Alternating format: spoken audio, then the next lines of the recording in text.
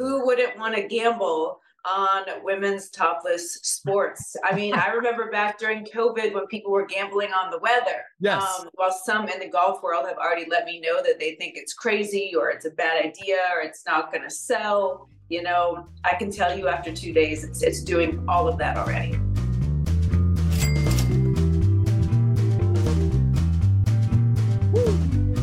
Welcome back to The Loop. I'm Alex Myers. As always, I'm joined by Steve Hennessy, Christopher Powers, the birthday boy, Chris Powers. He loves when people talk about his birthday. So Big birthday guy. Talk about that a lot. Big birthday guy. Getting blown up on Slack, and he just loves it. Loves the messages. So I have it in my calendar on my phone, as I told you guys, because CP's not on Facebook where all the birthdays are. So it's sort of, to troll him because I know he doesn't like. There was my first 4 years here, no one knew. No one knew. You were off the grid. You were off the birthday. I was in the office one day on my birthday. No one knew. It was great. I didn't have to deal with all the fake happy birthdays. And I could tell once you knew that I found out when it was your birthday, you're like, oh shit, this is bad. It's over now. Bad. Yeah. Steve set off the at 8:15. Happy birthday, Chris. And then of course it's like everybody's like, bah, bah, bah, firing back.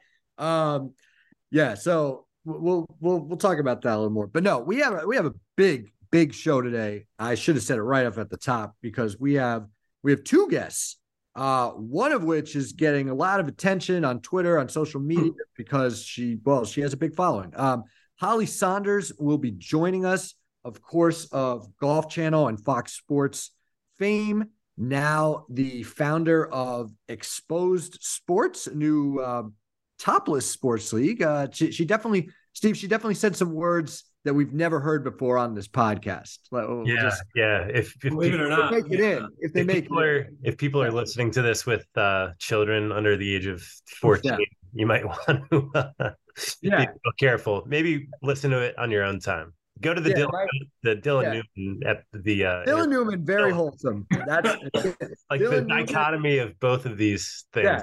The traditional Met Open champion, and then That's what we do. Something for everybody. Yeah, it's something for everybody. But yeah, you might at least the first 10 minutes or so of Holly, you might want to put the earmuffs on the kids. But Dylan Newman will also be joining us. He just won the Met Open. We'll get into it a bit. The Met Open, by the way, used to be literally like an actual major. Yep. I mean, Byron Nelson won it. Gene Sarazen, Walter Hagen, all the big names played in it back in the day. Now, it changed at some point. It became more of a local event. But of the, local tournaments throughout the country, we always joke about the Met. We're all Met guys. We do our own Met Player of the Year award. But this is it's a huge event. And seriously, congrats to Dylan. So, and it was cool because I used to cover him when he was in high school. So fun chat with him coming up as well. And again, with Holly Sonders, I'm sure everybody's tuning in to hear that. But first, a little Viktor Hovland talk. I've got my Oklahoma State shirt. This is an old Ricky Fowler Puma shirt. I've kept it around in case I ever needed it for something. I thought it might be Ricky at the U.S. Open this year. He did win Rocket Mortgage. Unfortunately, I was away. But now I have it in celebration of Victor. He's also a Puma guy, too, so it kind of works out. Guys, Viktor Hovland is suddenly the best player on the planet. We're going to get into a little player of the year debate in a second. But for right now, obviously for this last 2 weeks, the 61 at Olympia Fields with the 28, the 63 yesterday at Eastlake with Xander Schauffele breathing down his neck, and the 18 million. How impressed were you guys with Viktor Hovland winning the Tour Championship and the 2023 FedEx Cup? Yeah, we talked about it last week. The Resort King label is gone. So dead. The place he's just the king now. He's just the goat. The places he's won this year, Muirfield Village before this stretch. I mean, it's why I bet him a bunch at majors this year, and he's been so close. So this is not surprising at all. He's a top 3 ball striker in the world, and he's now fixed his short game quite a bit. That's obvious. That's no longer just like an anecdotal sort of thing. There's stats that back it up, and the eye test backs it up too. So yeah, these are big things for Vic, and now he's got $18 million additional dollars in the in the bank. He's a big poker guy, so I'm sure he's aware that he just like blew out of the water the World Series of Poker main event champion, 18 milli. That's big stuff. Amazing. Yep. Chose too. You got to marry up the putter with the ball striking, which Scotty did not do this year, and Viktor definitely did, at least these last few months. And he's always been a solid putter, but he gained like over 6 strokes this past or at BMW, and I'm sure he gained a bunch this week too. Just a fun guy to watch too. I think you're noticing like, people really like him. Casuals, diehard fans, like he's a really easy guy to root for. He's from Norway, kind of talks like American, but you can tell he's got a little accent.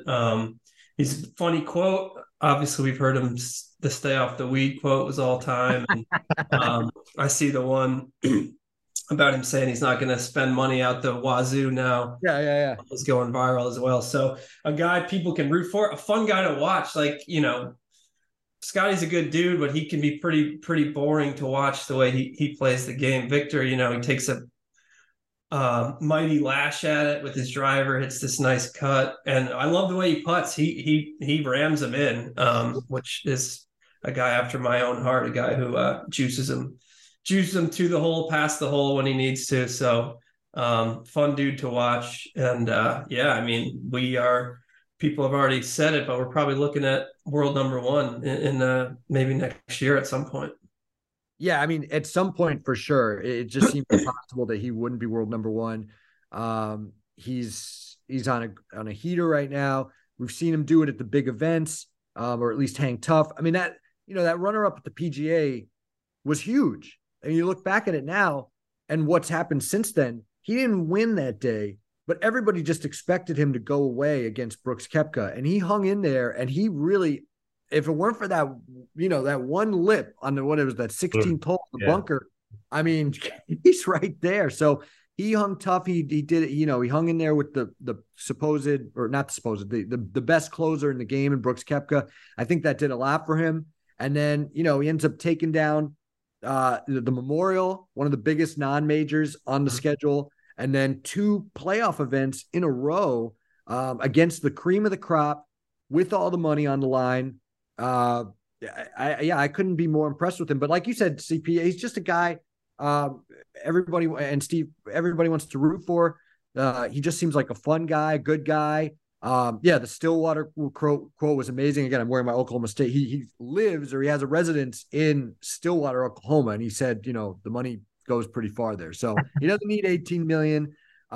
His future generations of his family will have chips and guac for life at Chipotle. He doesn't have to worry. He's celebrating with a meal from Chipotle and in the parking lot last night.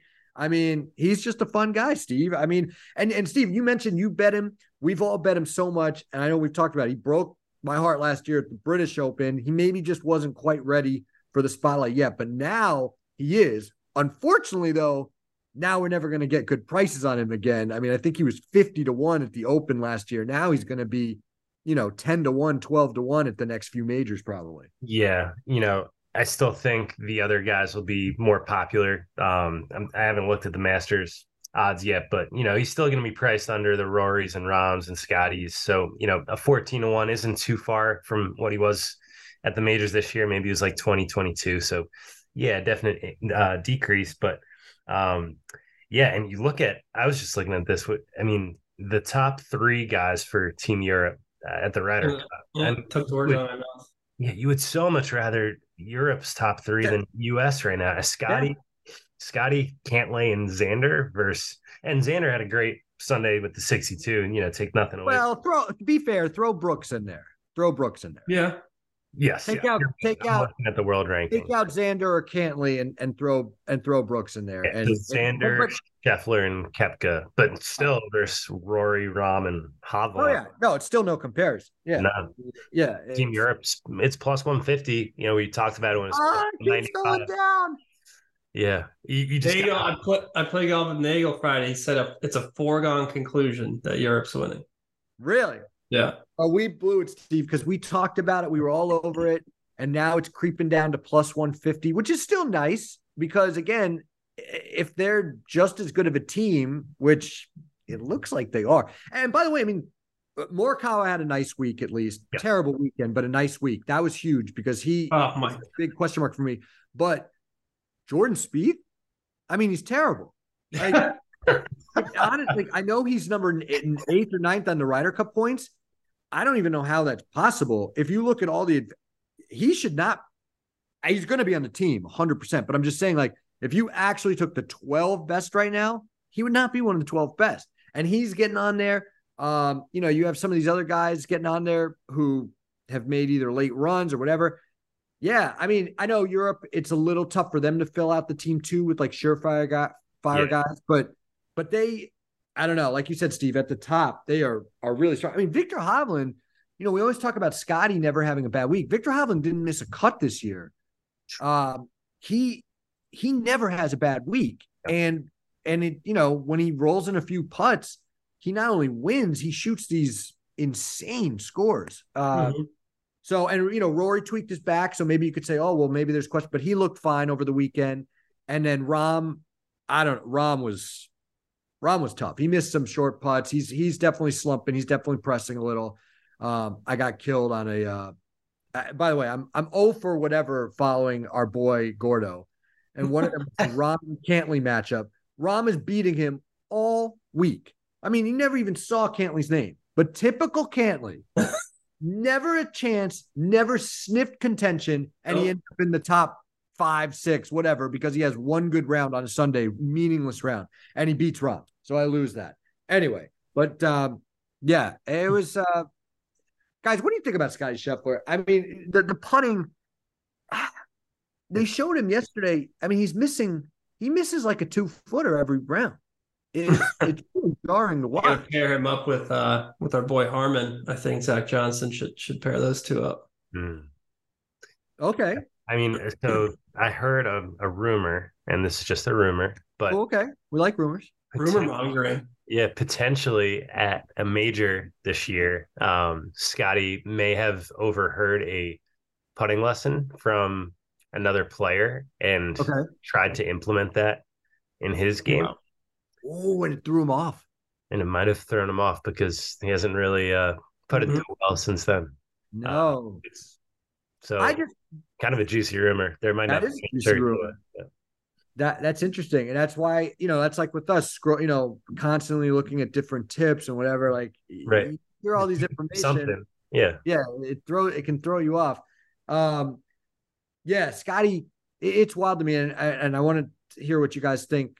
I still think, well, no, I don't. Rahm's the player of the year. I thought Scotty had a chance to win player of the year if he won the FedEx Cup, because FedEx Cup is a big deal. It's not a major, obviously, but FedEx Cup players, and the one other win, then it's like, okay, it's 3 wins versus Rahm's 4. He doesn't have a major, but he has the players, which is kind of the 5th major, and the FedEx Cup, which is like the 6th major, you could say, or you could say that's the 5th major, and never had a bad week. Obviously, we know the streak, the top 12 streak, everything else, the historic ball striking. To me, he had a great case. He just had to close the door. He had a 2-shot lead going into this weird tournament, and he blew it. So now, to me, I think it's not Viktor. He didn't quite do enough. Obviously, like we just said, amazing year, but he's not there. He's not there quite yet. To me, Rahm has to win this award, or I can never take this award seriously again. 4 wins, including the Masters. I know he hasn't done as much the last few months, but I don't know. What do you guys think about that? I mean, the only other case I could think of it would be Wyndham Clark, maybe. I don't know, because he's got 2 wins, big an elevated event, obviously, in the major. Right. But yeah, this seems like foregone conclusion, Rahm as well. Yeah, because Rahm also won an elevated event at the Genesis, and then right. 2 other wins, Kapalua and Amex, I think, which are, one's a small field, and Amex, that was actually a better field this year. But yeah, was that elevated too? Amex, I don't think. Oh no, Kapalua was. Yeah, Kapalua. Yeah, but smaller field, whatever. Right, but so I'm saying he won Kapalua and Genesis. Yeah, good point. Yeah. Right, and Scheffler won Waste Management, right? That was elevated too. So I mean, they both their wins are high quality. But again, Rahm has more wins and he won a Masters, which is what put obviously Scotty over the top last year, winning the Masters. So I think even Scotty would say Rahm should be the player of the year. I wonder who it would be if Brooks won the Masters and the PGA. Obviously, he would not win it. Right. Then who would it be? I guess Scotty because of the players. Probably. Or maybe then Right. Wyndham Clark would slide in there. Right. Then maybe Wyndham Clark. Yeah, that would have made a real mess of things if because Brooks obviously doesn't count, but if he sucked up half the majors, yeah, that would have been interesting. I mean, yeah, again, Brooks, if he played on tour, he has a runner up and a win at a major already. If he did anything else, of course, he would have been in the mix too. But yeah, I think it's got to be Rahm. I feel bad for Scotty. I've never seen someone look so miserable on the course over the weekend.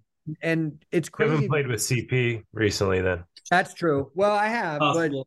but he looked so miserable and he was still kind of in the hunt, but he just knew he can't putt. He can't putt right now. And he knew for a second year in a row, he had this 2-shot lead. And he didn't get the job done. And as much as these guys win, it's still a big difference to win 18 million versus, I mean, he finished, what did he end up finishing? Barely top 10, I think. I mean, like he cost himself 15. There was a lot of choking down the stretch yesterday. You noticed the top of the board. There was Morikawa finished like 3 over yesterday. Keegan struggled. I had Keegan over Morikawa in a matchup, and Colin made a 12-footer on 18 to rip my heart out. Typically, like I said, I got killed with the Cantley Rahm thing. It's like Cantley, he's a good player. Don't get me wrong, but he's so annoying. He doesn't do anything those first couple days, and he just hangs around and makes his move on the weekend. And cost me thousands of dollars in the seconds of my fantasy. That's right. Do we know who won the 72 hole? Xander, right? Xander? Oh no, they tied. Oh, they tied. I know this because here's an interesting thing. So I'm in a weekly pick'em pool. And we each pick a guy. At majors, we pick 2. We each pick a guy. One guy picked Hovland. No one picked Xander. So they tie. And so last time, what do we do? But I thought it was fair. We did kind of like a, hibachi dead heat thing. We split it because that's what they would do. That's what they did, right? On DraftKings, if they split, yeah, you would whatever your odds are, you would get it cut in 2. Because 2 guys tied. Right. Okay. So since we don't do with odds, we're just doing even odds. It was up to 50 a man for the pot. So we gave the guy $25. I think that was fair. 25 each. So we still won a nice little pot. But, obviously he could have won, but he also could have lost if they had a playoff. And I guess they split the world. They both get credit for a win world ranking points wise, which is pretty wild. Yeah. So stupid. I mean, because that happened a couple years ago. I think it was Na and Rahm both shot the low gross, and Xander's gotten the world ranking points before here. I mean, God, he owns this course, and yet none of us bet him. But yeah, so interesting little scenario there with them tying. They both shot 19 under. I think Wyndham Clark was 3rd at 12 under. So big gap with those guys. By the way, you mentioned Keegan Bradley, and I was upset that he didn't play as well over the weekend because I think he should be on the team. Yeah. And I think he should 100% be on the team over a guy like Justin Thomas. I think he should make the team over Spieth. He's not. Again, I know I'm dreaming. Yeah, if they put JT and Spieth together, we have to. It's a joke. It's Whale Mortgage Farm on the other team. I think so. I agree. I don't know. But I think that Even it's Yannick Paul and somebody, they're going to murder those 2. Yeah. Yannick Paul. Yeah. If it ends up being Spieth and Thomas playing together, this thing was all just scripted from day one. I mean, let's be honest. So I was rooting for Keegan. I'm glad Morikawa played well because he was even kind of on the bubble. He's 100% in now. I know Ricky's 100% in now, but he's really slowed down the last few weeks. Whereas, a guy like Glover, we were talking about Keegan's a great driver of the ball. So I like Keegan. Glover, I like him as a career guy. I wish he would get a chance. And then your Georgia guy, Henley, everybody keeps talking about what an accurate driver he is. He had a good weekend too. I thought if he had made some noise over the weekend. He's like the perfect team match play, drive it, putt it, approach it, everything. He does it all well. Straight, makes putts. Yeah. He's not going to make it though. He's not going to make it. And I think he probably should make it.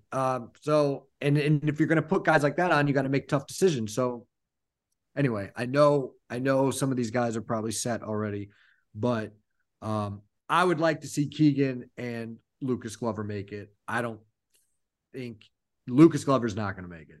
I hate to say it, but I would like to see them make it. I would like to see Russell Henley make it too. I don't think any of those guys are going to make it. Maybe Keegan makes it. Don't think so. No.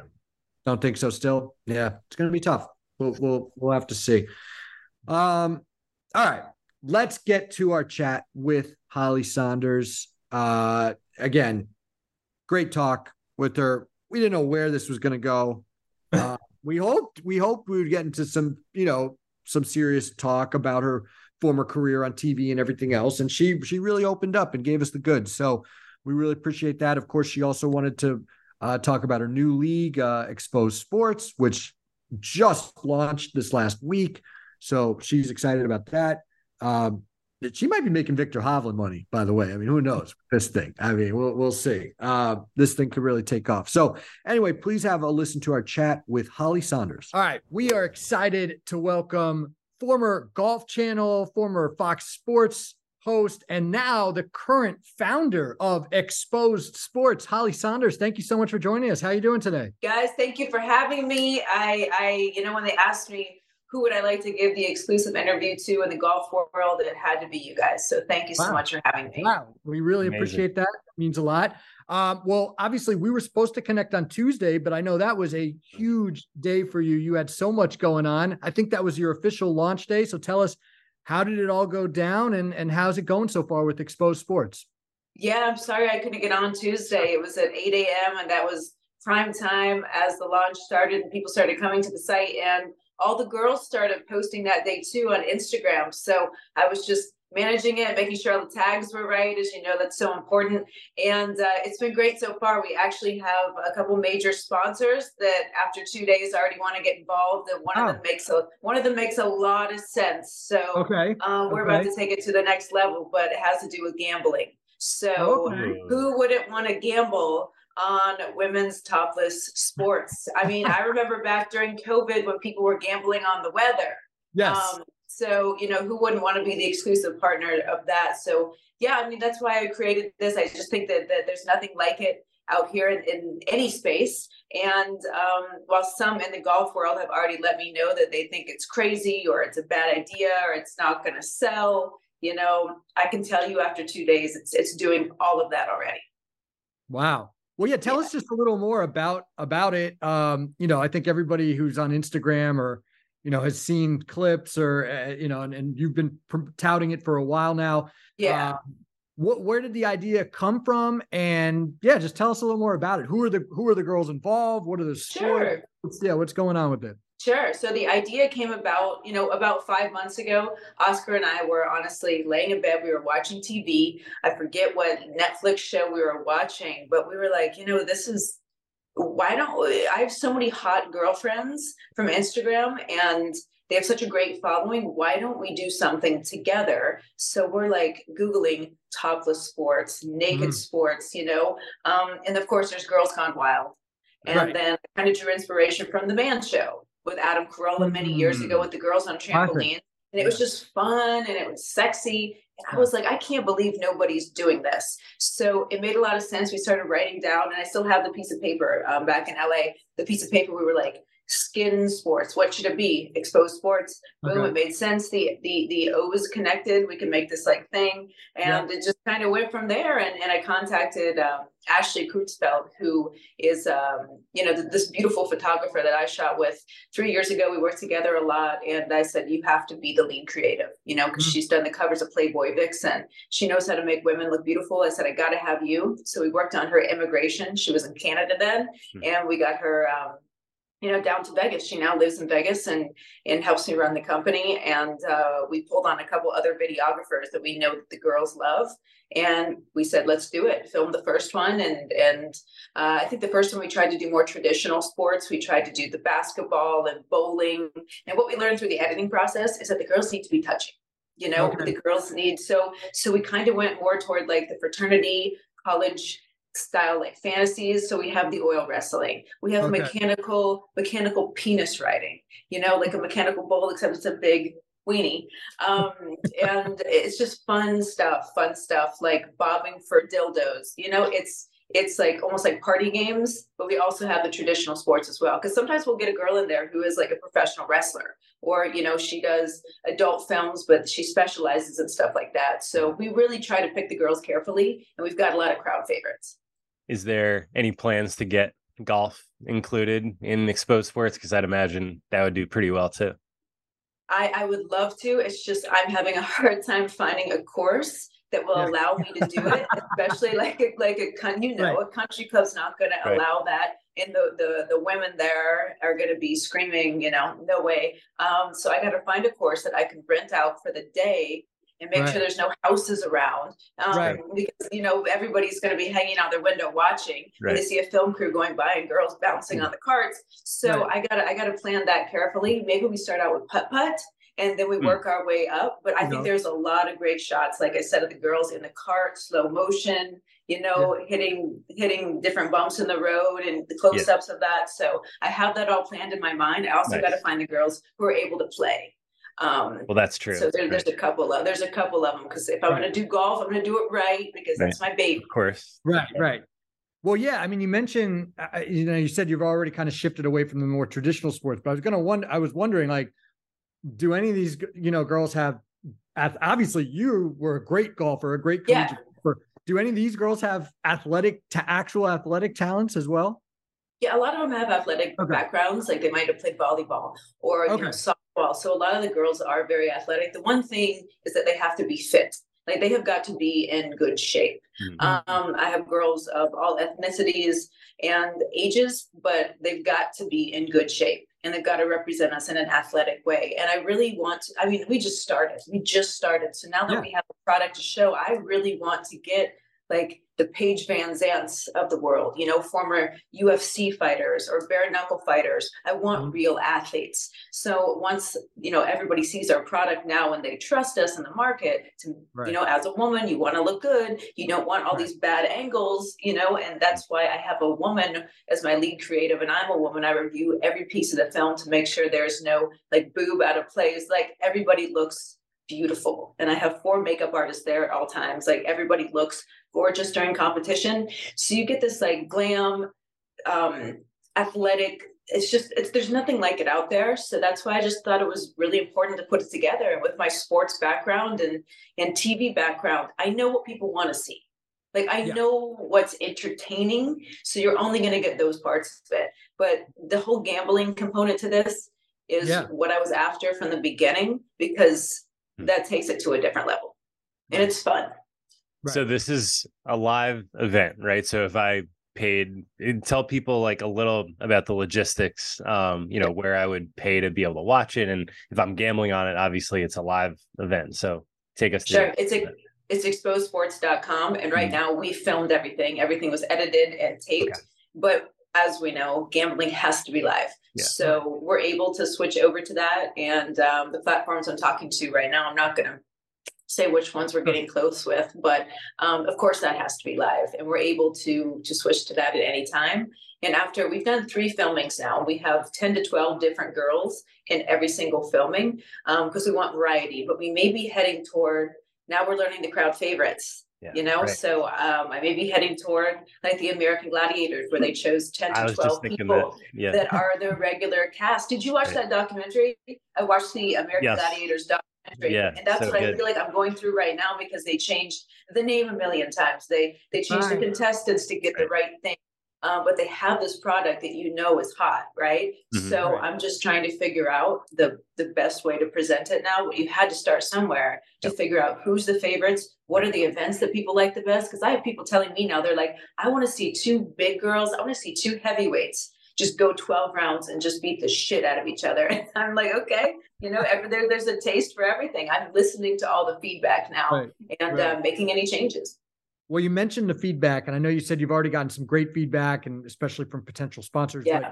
But, there's always going to be negative comments, and I know you've dealt with that for years. Are you just at this point used to that? I mean, because obviously you've gone a less traditional route, let's say, with your career. Are you just used to that by now, and does that not even bother you anymore? Oh my God, Alex. Everybody in the golf world especially wants me to still be the 21-year-old girl in the Puma golf outfit talking to Martin Hall. And it's like, I grew up. I've the golf world, as much as I love it, is a very small subset of the real world. I moved to LA. I went to Fox. I covered the NFL. I have a boyfriend who's an A-list celebrity. I've been, in that world now, where it's completely different, and all the criticism you're getting, especially now that I'm getting from Latina women, because Oscar is like they're everything. So I've gotten criticism from every place in the entire world, and it keeps coming every single day. I mean, somebody wrote an article the other day about this project and said that it's the lowest that I've ever been, or that it's so sad what's happening. It's like, what the I look good. I'm in a great relationship with an awesome person. I have done very well in my career. I made so much more money than I ever made on TV. and I can make my own schedule, and I just launched this league that I think is going to go through the roof. So honestly, people just talk. People love to talk, but when they meet you in person, they're like, hey, can I have a photo? So it's just, people love to talk. They love to talk shit. And after 15 years of this, I am numb to it. So they can say whatever they want. But it's also funny, because when I don't have a boyfriend, they love me. Like, they're like, oh my gosh, can I take you out? Oh my goodness, can we play golf? And then you have a boyfriend, and they're like, like, you're so ugly. What have you done to yourself? So I mean, I have been through it all. And you just got to keep going, because if you listen to those people, I mean, half of them, I don't even know how they exist on Twitter. They're bots. So it's like, I don't even know how that works, when they get like stuck to your account and just talk shit. Then they go talk about Donald Trump, and then they go talk about, some other stuff. But it's like, I mean, you guys know by now, it is what it is. If you have like a thin skin, social media is not the place for you. Like the world is not a place for you. So that I'm used to it. If you ain't got no haters, you ain't popping, I believe is the quote. That's exactly right. That's what Oscar always says. He's like, if nobody is, talking bad about it, then that just means you're doing nothing. So right. You mentioned the money, and I know you did an interview a few years ago where I think you said that you make 20 times as much as you did on TV. Is that is it true? Oh, that's definitely fair to say. Wow. Yeah. I was working at Golf Channel. I won't say the number, but I mean, at the end of Golf Channel, I was doing 3 shows, because I would do the morning show in the morning. I'd get in at 4 a.m., do the morning show from 7 to 9. That would repeat then on TV. I would stay and then tape something, an instructional show of some sort. And then on my days off, they would have me go film playing lessons with the pros.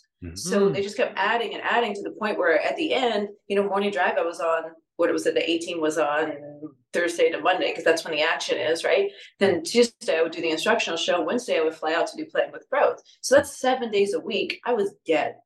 I was dead, and you're paying me peanuts. And so of course I'm going to go to Fox, like goodbye, and I get to move to LA. I get to make my own schedule. I get to have an off season. And so that was that. And then at the end of Fox, it was just, after 10 years of it and being scripted and told what to say and to cut my hair and to to wear baggy clothing and wear a polo. I had just had enough. So I was like, I don't know what's next, but I'm out of here. Like, at least for a while, I'm out of TV. So then I was like, I have a really strong brand. I have some really strong fans, and I started learning how to monetize that. And then COVID hit, everything shut down, and people were paying just to see their favorite people, whether you're in a bikini, whether other people are doing full on whatever it is, which is not what I did, but like, they want to pay to see that, and you connect greater with them. And I learned there's a huge business there, which led me to all the different girls now that I know on Instagram. And this is where I'm at now. So it's like, people think that being on television and being on Golf Channel is the greatest thing you can do until you're actually there and you understand, like, it's all scripted, and if I were around, I swear, if I were still there when this whole live thing happened, I would have gotten fired, because I love the live, and I love what they tried to do. And I love that there was competition in that space. And everybody kept telling me, oh, Liv is going to get out of this. They're going to back down. Their TV partner sucks. I'm like, you watch. They have money as far as the desert can go. They're not getting out of this. They're invested in this. And what happens? PJ Tour had to fold. And they had, now they're together. So it is what it is. And I swear, if I was still at Golf Channel, though, and they told me I had to go against the Liv and say all those horrible things they did, knowing in a business mind that they were going to merge someday, it was inevitable. Like, I would have gotten fired, because I would have been like, this is fucking stupid. You guys are wrong. Right. Do you think if you would have told yourself, like when you started at Golf Channel, hey, 10, 15 years down the road, I'm going to be the founder of Exposed Of a topless sports league? Yeah. What do you think your reaction would have been? Would have been like, yeah, well, I believe in myself. I have this great idea. I believe that I could execute it. Or, I mean, that time was so different in sports media. Would you have been like, of course, I cannot believe I would have been like, if somebody told me in 15 years, you're about to marry Oscar De La Hoya and you're going to manage a topless sports league, I would have been like, yes, fucking right I am. Like, that's exactly what I'm going to do. And that sounds like a lot of fun. So I mean, the world has changed so much. I mean, if you told me back in 2011, when we started Morning Drive, that this would even be possible. Like, I think Twitter was available back then. Instagram wasn't a big deal, if I remember it correctly. Yeah.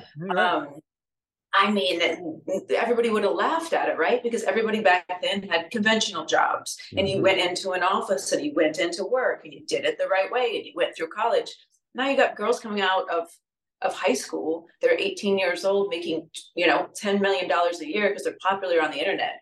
I would have been shocked if you had told me that would be a possibility, but here we are. I mean, if you're not evolving in all of this, you're getting left behind. Like, I mean, you guys know now that you can make so much money profiting off of your own podcast, which is your own, you guys, this is your brand. People tune in for your personalities that you've built. You don't have to just work for the man to be popular. You guys are your own voice. So I think it's a great thing. And again, if you're not evolving, you're going to get left behind. But to answer your question, if somebody asked me back in 2011, if I would think that, if I would be like, whoa, wow, I would be like, hell yes. When I'm 35, I'm going to be doing this. That sounds like a ton of fun.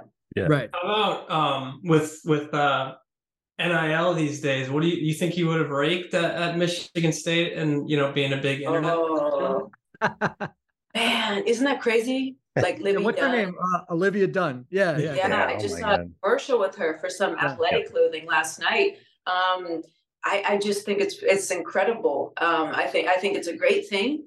And, I guess I probably would have had some training back then how to use social media, but I also think I would have gotten in trouble because she seems like a really sweet, like, girl. And I think that I would have been posting all my fun college stuff on there too. So I might have ruined the brand back then, but if there were a camera on me, but I think it's great what they're doing. I think it's really cool. But now the challenge is for them, your aunt, she's a gymnast, right? She's active. She's a gymnast. What happens after that? Because you can't be a gymnast too long. So how do you maintain that popularity? Or do you just make that money now, invest it, and not worry about it? If you're making 5-10 million a year, you properly invest it, you're set for the rest of your life. But like, when you're a popular gymnast at 21, what do you do when you're 25 or 26? So what's the longevity of that? And do you care, when you have that kind of cash? speaking of cameras and taking a trip down memory lane, I think it's been 10 years since you were on the cover of Golf Digest. Isn't that crazy? How crazy is that? And looking back on that, was that did that help your career? Did that hurt? What was that like for you? Man, I think that was 2014, and it came out right around my birthday. And I think I was 23 that year or 24 that year. And the idea that you guys, Golf Digest, asked me to do that, I think I was the first woman in 20 years to be on the cover at that point. It was either Annika or Lorena Ochoa that were the last one. Right. So for me, that was so special to me. I couldn't believe that was happening. And I remember getting a lot of blowback from the women on the LPGA tour because they said it should have been a female golfer. Mm-hmm. It should have been a female golfer. And Golf Digest was like, hey, we're going with who's popular and who's going to sell, right? So I appreciated you guys for that and doing something new and something out of the box. And I think that turned into the fitness issue, which after me was Paulina.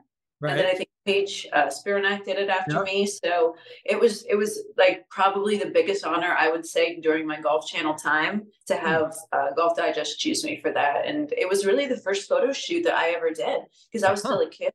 So I remember Golf Channel being very protective of me in a sports bra or airbrushing out some of the tattoos I had. And that just kind of speaks to who I am, because even back then I wanted to be sexy and I wanted to be free and I wanted to, I'm like, I have tattoos. So what? Show it. That's who I am. People will embrace me more for that. And TV just wants you to be very vanilla and they want you to be very, I don't even know the word, boring. So you don't upset anybody. And after a while, somebody who has an opinion in life and who feels strongly about stuff and wants to be their own person, they're going to rebel against that. And they're going to go off and do their own thing. And I think that's kind of where I was, because I was too much of a free spirit to, as much as I love my co-hosts there, that's the one thing I did love when I did TV was my co-hosts. Mm-hmm. And I had a really good time with them. I really don't want to talk about the Valero Texas Open second round when I know nobody's watching. And there's a rain delay. We don't even want to talk about that. In the morning, sometimes I would get in the mornings at 5 a.m. and they'd say, there's a delay on the European tour. Or there's a delay of some sort because it would run through the night. And they're like, you're going to be on for 4 hours today. I'm like, live?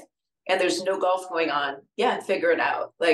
That's a talent to host for 4 hours with Charlie Reimer or whoever it had been, David Hack, and to come up with interesting stuff to say for 4 hours.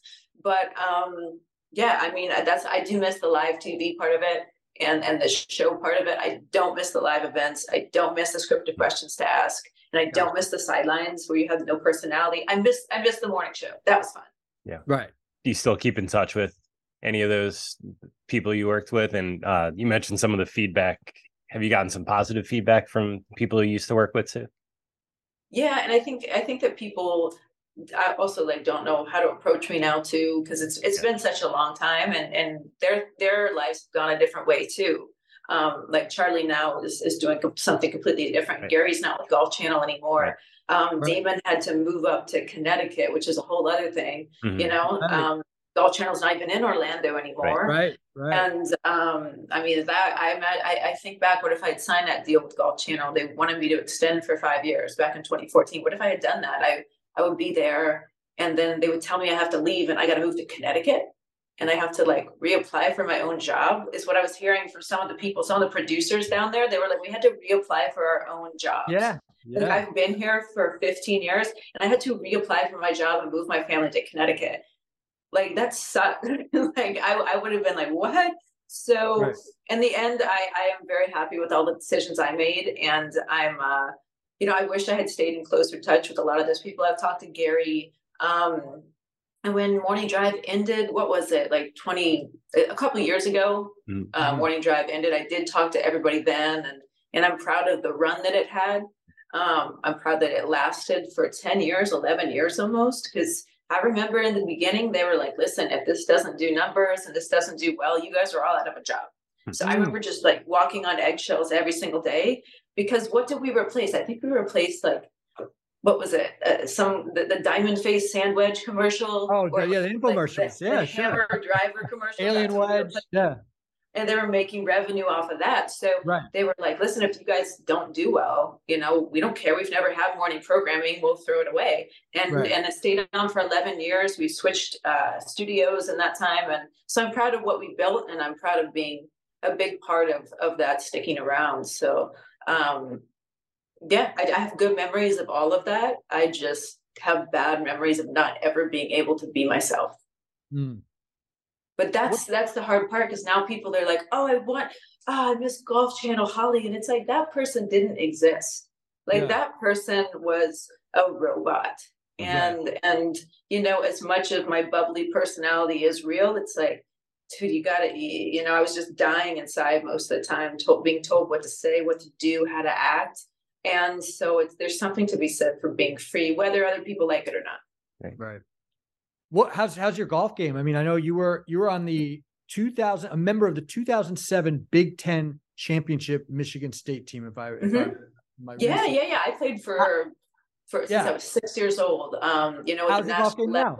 How's it now? Like, I played in all the AJGAs growing up, and then was a state champion in Ohio for many years in high school. So it was a huge part of my life. And went to Michigan State, as you mentioned, and played there.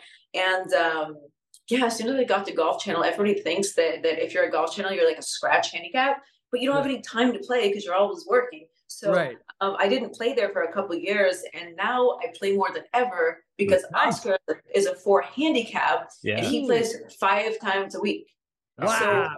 So 5 times a week. Awesome. Like if there's some kind of crazy trick that God played on me, as tired of golf as I am, he put me with someone who loves golf more than anything. Because he's like, listen, he goes, that's my therapy. Like, instead of paying a therapist, I go to the golf course. So it's the one place he's peaceful and he disconnects from everything.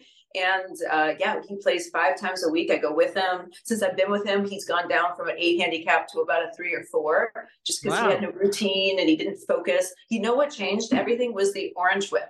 He loves the orange whip. I have a buddy, and I had a partnership with them. I love them. them. That's a throwback. And he swings that all the time. He doesn't even need to go to the range anymore. And that, like, if he's ever like struggling on the golf course, he swings the orange whip and he's back. That's his trick. Wow. So we're working on his putting. We took him to True Spec Golf, and he, you know, got fitted there, and he has his clubs now, and he loves them. And so he's funny. He's funny. He lives and breathes golf. When I would be happy to not play and stay away from it, it's a funny trick God put on me.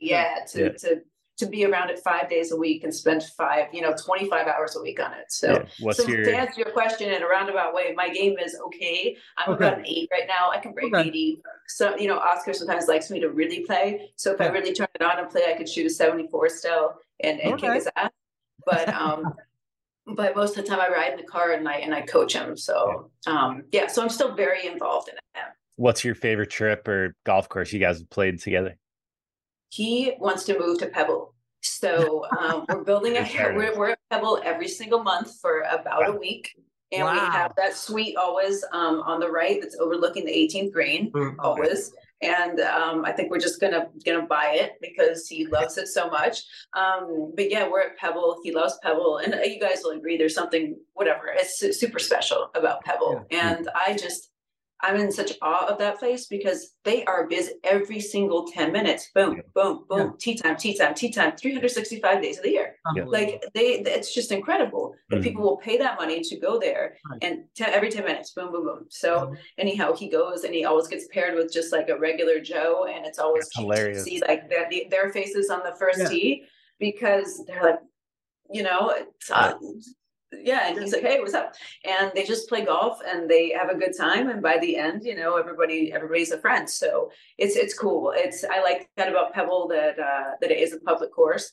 And in LA, we're members at Lakeside, which is like an old Hollywood, like it's in the Warner Brothers lot. Like it's just an old Hollywood. Like every time we show up, Joe Pesci's there hanging out, waiting to play, and just like a ton of other legends. So it's really cool to be there and then see the different members.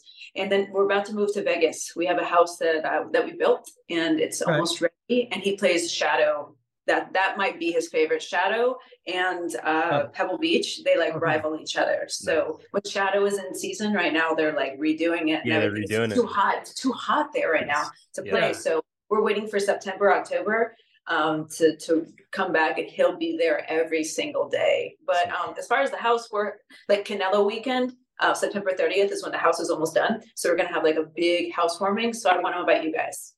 Oh, we are so that's in. great.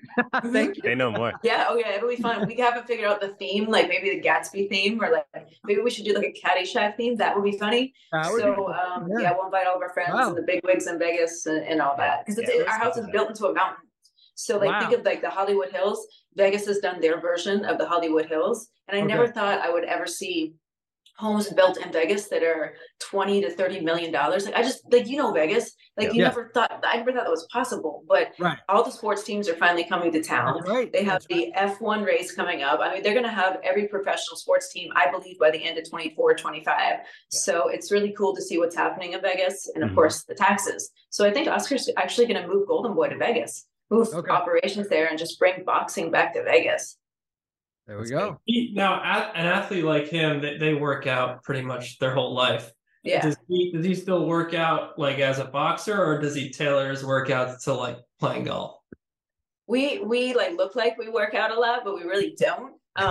He I don't know if you remember last year, like his abs were trending because he got the lipo abs. Oh, okay. I'm sure that you guys have a photo. It's on his Instagram. Yeah, his abs were trending. So like for 6 months after that, in every interview, people said, "Show us your abs," and he would, because he's like, so he got the cool ab sculpting.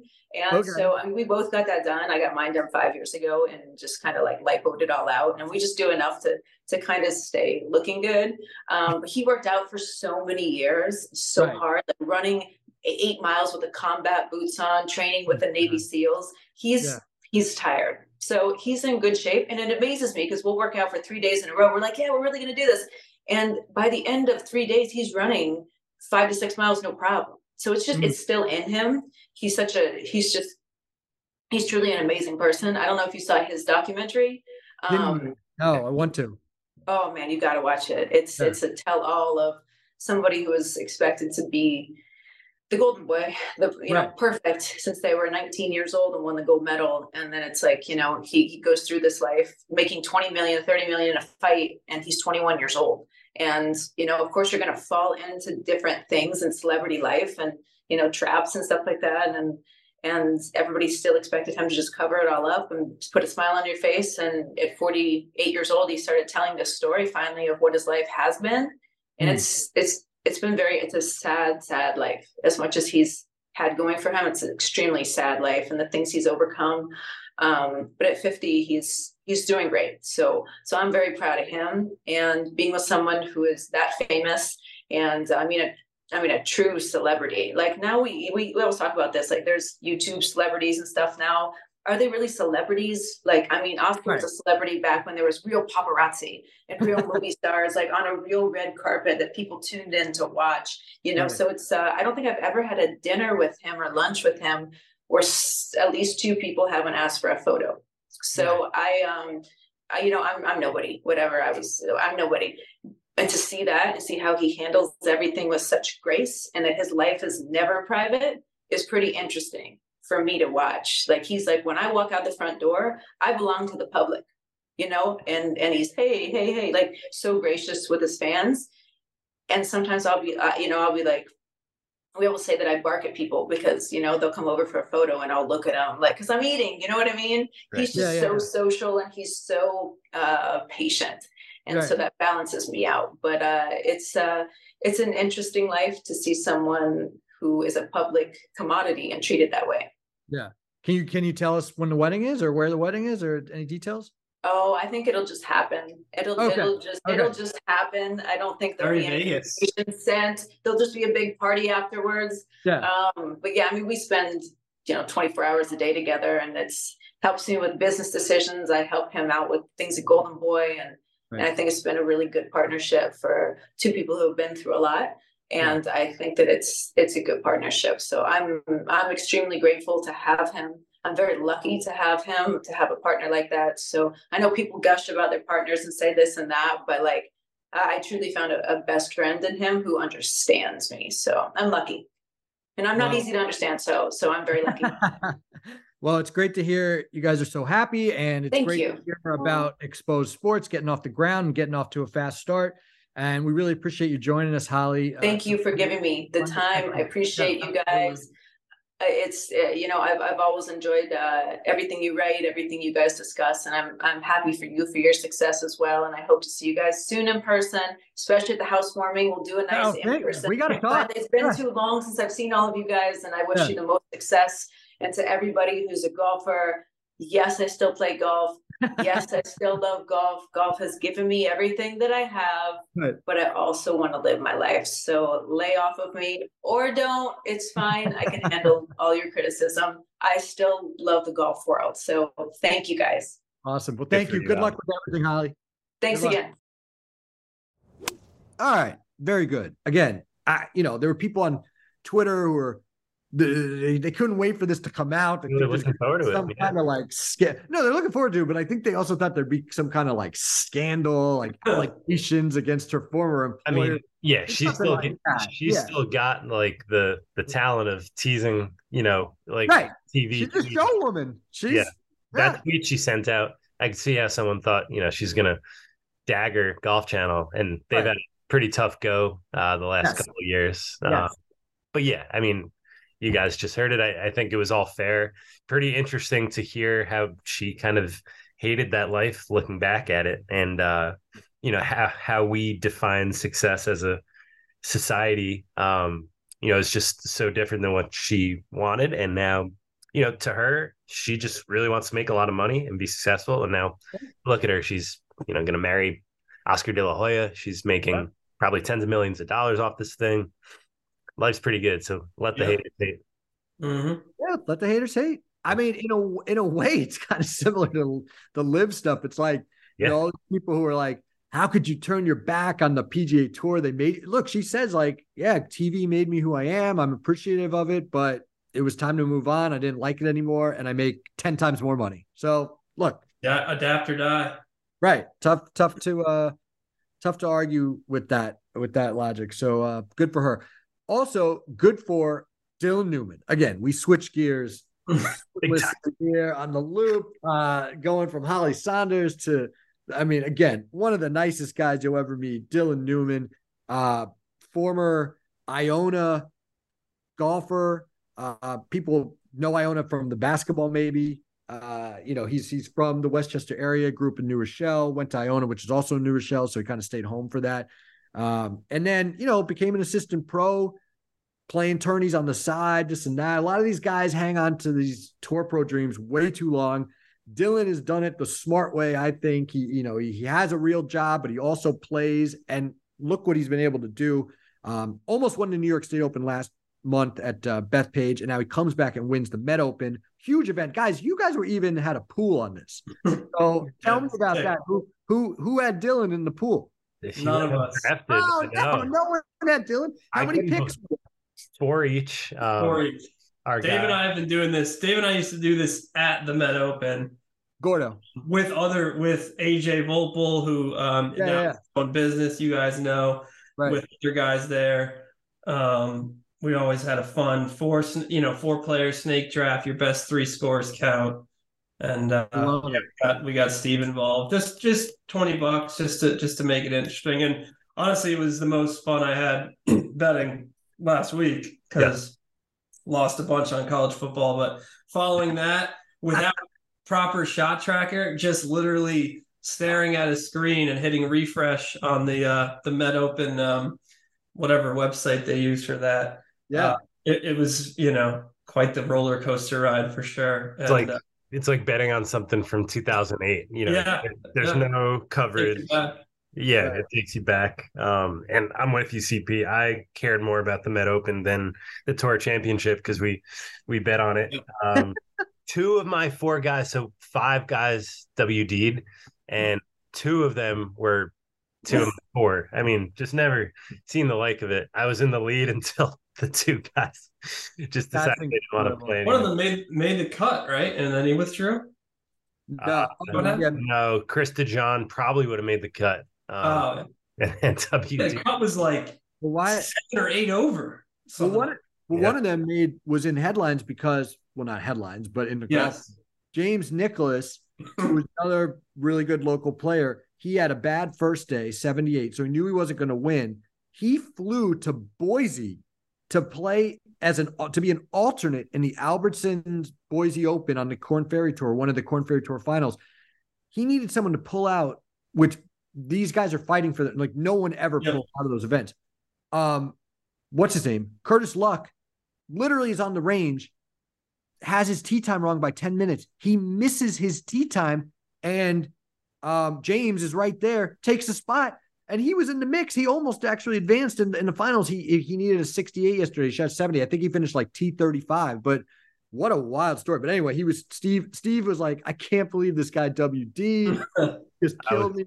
I was cursing him left and right. This loser. I mean, you shot 67 on Korn Ferry, and now you can't hack it on the Met Open. And Met Open. Well, we do, and we like Jane. I mean, we've done some video stuff with him, but that was unfortunate timing for you, Steve. That was tough. Wait, so who won, Gordo or CP? Gordo. I had who did I have?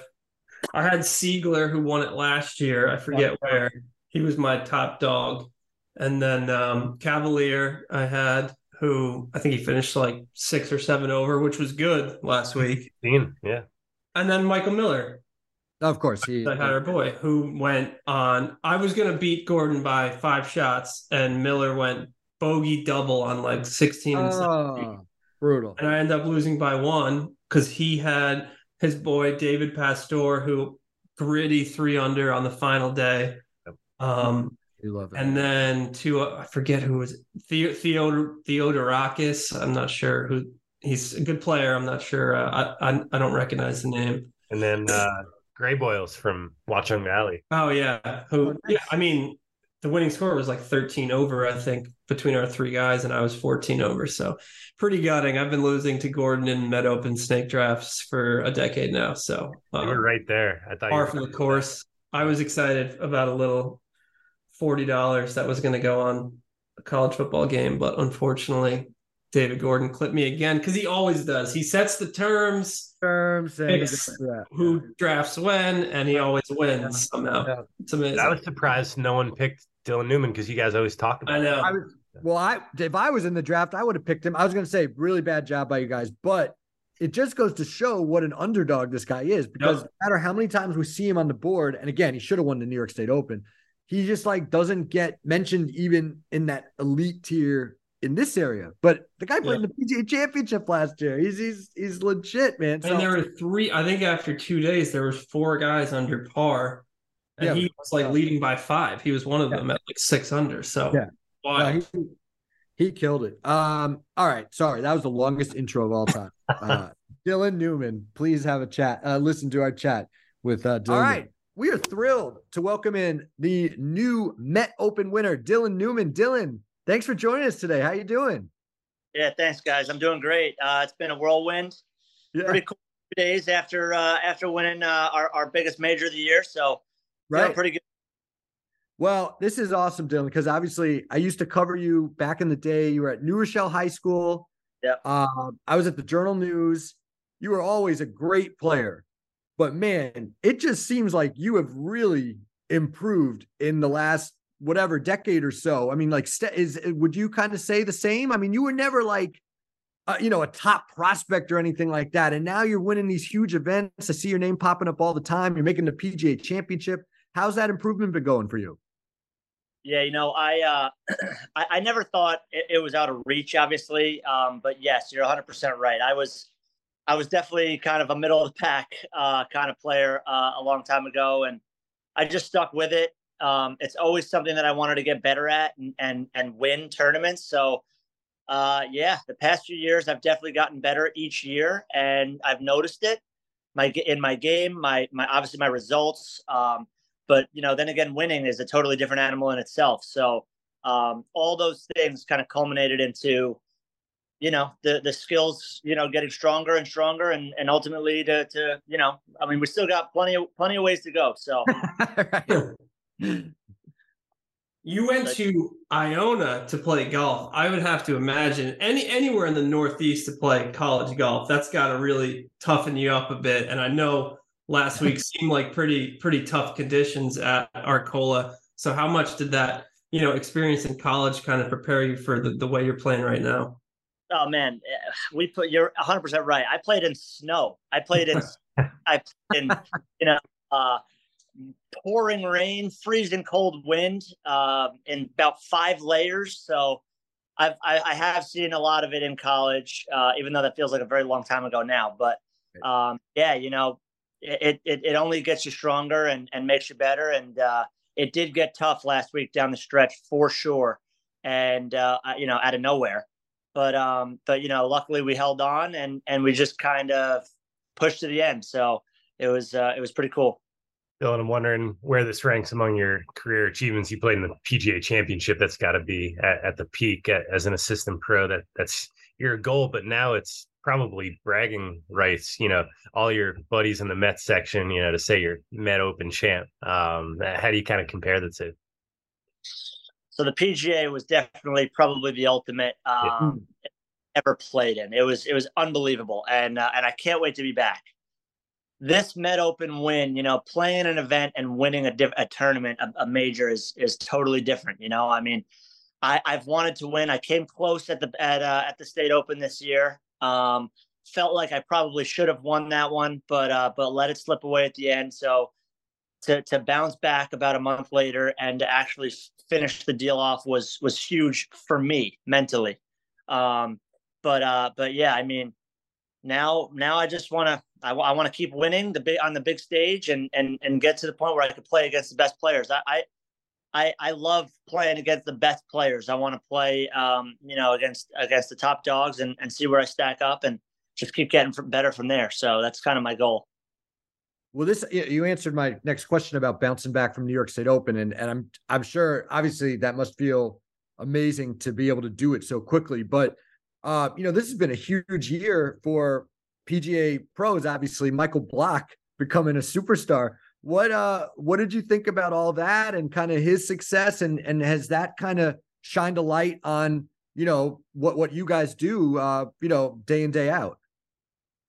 Blocky's awesome. He's the man. I don't know too well. I know him somewhat. I spoke to him on the range a few times down in Florida and in New Mexico this year, before he was who he is now. But yeah, that was definitely, it took me weeks to kind of get over that. And I was just like, that's proof, it was proof to me. It was kind of like, I could do the same thing. There's no reason why we can't do the same thing. I mean, you got to get hot at the right time, granted, but I mean, why not? So it was an awesome thing to watch. And it definitely motivated me and got a fire under my butt to go ahead and go do kind of the similar thing. I haven't done the same thing yet, not even close, but we'll maybe one day. Right. I recall I used to work for the MGA. I covered a Met Am you played in, Dylan. You were the medalist at the Creek Club, I believe it was. And I recall that day being windy, really tough conditions. Do you almost prefer it to be, are you one of these guys that wants it to be windy, that wants it to be hard on everybody?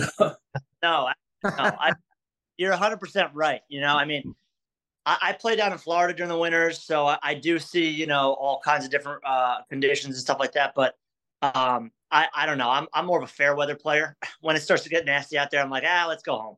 But but it's listen, at the end of the day, it's the conditions that everybody's got to play, and you just gotta figure it out. Just you gotta really know your numbers, and you gotta know where the right side of the hole to miss on, and when it gets windy and rainy and stuff like that, all those fine details become so much more important, and it definitely gets harder, without a doubt. But like I said, everybody's got to deal with it, so it is what it is. Dylan, I feel like you're very well equipped to answer this or settle this debate that we often have on the podcast about which area has best golf. You're from Westchester, played college golf there. You now work on Long Island at Meadowbrook Club. Long Island is, obviously such good golf. And then you just won the Met Open in New Jersey. which some of us think is better than those other two areas. So how do you rank those three in order? So, obviously it's unfair to put New York in its own bucket. So if you were to go Westchester, Long Island, and Jersey. That is, if you asked me what's better, Florida or New York, that would have been way easier than this. We'd all agree on that. Yeah, we all agree on that, of course. That's tough, man. I mean, although I have had this conversation a handful of times, and New Jersey is probably the most underrated state, in my opinion. That's what we wanted to hear. Yeah. It's just got so many like good ones that you don't even think about, Plainfield, Ridgewood, Baltusrol, Somerset Hills, and that's not even, and we're not even talking about Pine Valley, so it's just like. And Arcola is one that's not on anyone's radar, but as you saw last week, it is so good. Did you know that Arcola is 26? I think it was 26th or 27th on like Golf Week's golf courses in New Jersey. I mean, criminal. It is. No, but I think I might have to go with Jersey, honestly, as number one. Number two. Wow. Yeah. This guy, you made Chris's. Wow. It's a loaded question. You can go any which way. I'm from, and there's a bunch of good courses in Westchester. There's a bunch of good courses in Long Island. I mean, I'm from Westchester, so you guys are going to hate me right now, but I think I'm going to have to go Long Island, then Westchester on top.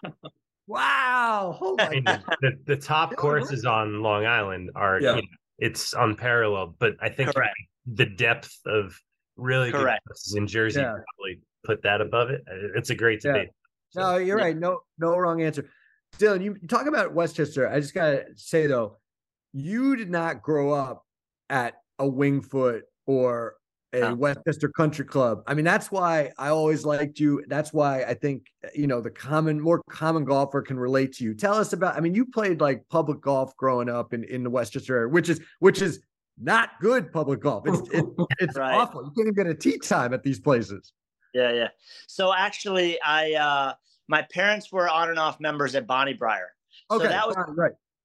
That was kind of a huge thing for me. And yes, I did have to play, like Saxon and Maplemore and Dunwoody a bunch. I was pretty close to Winged Foot. Nothing like Winged Foot at all. Not even close, But it is actually right across the street from Winged Foot. You could almost see the entrance to Winged Foot on Fenimore Drive when you play number 2 and 3 at Bonnie Briar. Okay. But it was, it was what it was for me. It was, I was there a bunch. I practiced there a bunch. I didn't really have, that many friends to play with there growing up, other than like my grandfather, who would take me out every once in a while, dad, but it was what it was. And it was perfect for me because I was able to kind of go and get lost and do my own thing and practice short game and hit balls in the range. And I fell in love with it there. That's kind of just what I did growing up. But yeah, it's been a long journey since then. So all good things. Oh yeah, it was a long journey. Obviously you're a former, from the Cano Cup, our mutual friend, Mark Cano, to winning the Met Open, pretty long journey. Before I let you go, just for people who aren't, and I'm sure it changes, especially as your level of player has grown, but what's like your day-to-day, week-to-week? Obviously in the winter, you're playing golf in Florida, but like when you're representing Meadowbrook, what are your duties there? I mean, do you actually work? Do you actually give lessons? Like how does that work? So actually, it's funny you asked that because I was at Brayburn for the past 4 years, and as the years kind of went on, I kind of worked out a deal with Nick Yon that I just kind of wanted to teach and play and make my own schedule because we were there all hours of the day from 6:30 in the morning to like 6:30 or 7 at night every single day, and I was just like, I mean, this is brutal. So. I actually got rid of my salary there and just worked as a teacher / player. This year, that's not the case. I am very part of the operation. I work in the pro shop. I help with inventory. I help with, I do a lot of teaching. We do tournaments there, and I play with members, and I obviously play in tournaments. So it's been a very busy year. it's been a great year. Meadowbrook is awesome. The golf course, the facility is fantastic. And, my crew that I work with and the guys that are all there, everyone's good at golf. So, it pushes me to be better and keep grinding. I mean, I promise you, on any given day, we go out and play matches. Any one of us could win. Wow. Like a NASA, you know what I mean? I mean, I swear. Yeah. I mean, Chris Fisher just went out the other day and played 9 holes, shot 6 under. I mean, it's like from the tips. Okay. It's just it's great. But that has been my role this year. I've been there, a lot, obviously. It's been pretty cool. It's not quite the FedEx Cup check, but healthy little check comes with the Met Open. Is there anything on your mind you're looking to buy, or is it going straight into savings? Well, I mean, we just bought a house, my wife and I. And we're closed yet, so we're working on that. But there was a couple renovations that we had in mind that we're gonna do. We were gonna do it anyways. This just makes it a little bit easier. Great timing. Definitely a huge help. Great timing. Awesome. Yeah. Well, great to hear. Yeah. Awesome. So great to catch up with you, man. And congrats again. And look, we're gonna see you more. I mean, next year PGA, what's it, Valhalla? You already got your eye on that. Like, good luck, man. We'll keep looking for you. Well, you guys are the best. I appreciate you guys having me on. And this was fun. I hope to see you again soon. Get us going about the Met. Please get us going. Well, anyway, thanks to Dylan. Hopefully we'll catch up. Hopefully he makes the PGA next year. We can have him on. Talk about that. All right. Before we wrap up, there's no golf this week to predict or to bet on, really. Thank God. All I can say is thank God. Right. No PGA Tour, I should say. I'm sure you can find it. Obviously, you can find it somewhere else, but we usually stick to the tour with the bets. But college football's back. I don't know if you're going to be thanking God, CP, because you already had a rough first week when it wasn't even a real week, and now you got the real first week. So what do you have on tap for college football, especially with it being a birthday weekend? Hey, happy birthday! Yeah, not the best. Went with Navy. We went with that over. Steve and I did. That against Sam Hartman. Sammy Hartman for Heisman, I guess. That was a solid opening. It's his 8th year. He better fucking. It's a joke. It's like Stephen Bennett. They're showing him. They got the camera on him. I was with my buddies. We're like, this dude should be like year 3 in the NFL. He's got like this grizzled beard. He's 28 years old. It's kind of. He must be a joke. playing it. It's kind of a joke. If he was still on Wake, I would say it's totally it, and he's the best. And Sammy H for Heisman. But now I'm off him. I'm rooting hard against him. I can't believe he's a traitor, because unlike these other transfers who do it whatever to get that extra year, he could have stayed at Wake for the extra year. And he didn't. Which again, I mean, Jamie Newman did it a few years ago and went to Georgia and then never even played. Never played. Threw everything off that year. But so Wake has had a QB, go to greener pastures. I get it, but it hurts. So anyway, go ahead. Yeah, exciting week. Thursday night it used to be Thursday night was the opening night. They would give you a good game, and they're giving us a good game this week. Florida, Utah. I think the Utah quarterback's questionable or maybe not playing at all.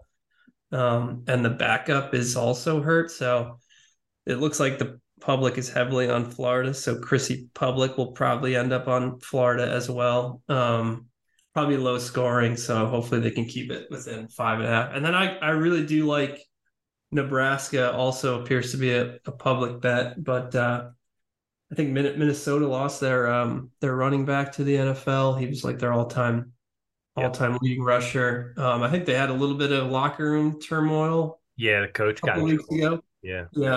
And then Nebraska's got Matt Rule. They should be. I think they'll be good. It'll take a few years, but I think they'll be frisky this year for sure. Unlike past years with Nebraska. So that's all I got for now. I'm just taking a look at the lines at the moment, but excited. This is best time of the year. Best time of the year. I was friggin' locked into UTEP, who they play, Jacksonville State. Yep. Right? I mean, just electric last weekend. So now we got all these games. I mean, speak of locker room issues, CP, I'm surprised you're not locked into this game on Sunday. Rutgers giving 6.5 to Northwestern. I mean, Northwestern football, just like, I mean, a joke. I know Rutgers football is a joke too, but at home in Jersey, I mean, the crowd's going to let Northwestern hear it for sure. So I feel like that's a pretty good bet. And I'm very impartial. When it comes to Penn State, they are, I think, giving 21.5 to West Virginia. That over-under has come down by 3 points, but the line has stayed the same. That doesn't make sense to me. So I would probably lean with West Va right there. And Penn State's supposed to be great this year. They're ranked 5th. Yeah. People are picking them to win the Big Ten. But they tend to start slower. They don't usually play these good teams in week 1. So I would look at that. I would also look at Ball State. I know my teams very well. I would look at Ball State against Kentucky. Kentucky never beats their opening crappy opponents by a lot. They always struggle. They'll win by like 7 or 14. They're giving 26.5 to Ball State. I think you lock that up. Ball State getting all the points. Like that. Yeah. I guess that's all I got for now. I think we are looking at this Utah State team is apparently so horrendous that even Iowa could hang like 40 on them, and hopefully the defense holds them to 0. So I think it's minus 25 here. I think we're looking at a 42-3 joint like Notre Dame Navy was over the weekend. Wow, I mean, how the mighty have fallen. Utah State was actually a program a couple of years ago. Shout out Chucky Keaton. Yep. So there you go, Myers. You guys got you. I lost you with the college stuff. We lost most people. All the people coming in for the Holly Sonders interview are like, "What am I listening to?" Right? I got Dylan Newman. I got the Met. I don't even know what the Met is. I got college football. Yeah, this is a wild show. This might be our wildest show yet. So I'm excited about that. I mean, Girls Gone Wild got mentioned on this. Got mentioned. Yeah, that's the first two. So interesting times. Okay, good stuff. I think we'll wrap it up then. Again, thanks for listening. We teased the guest last week. We hope it came through. It was Holly Sonders. It wasn't Dylan Newman. We didn't know he was going to win, but we were excited to have him on as well. We're happy Greg Gottfried, our producer's back. I think he was following. I joked last week about him following Taylor Swift around the country. It really might be true. I'm not sure. Jersey Shore. She shut down LBI. She shut it down. Yep. Thanks again for listening. Thanks again to Holly and Dylan for hopping on. Please check back next week and also wish CP a happy birthday. See you.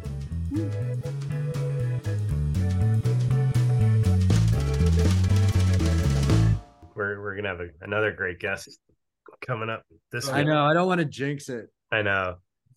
I don't want to jinx it.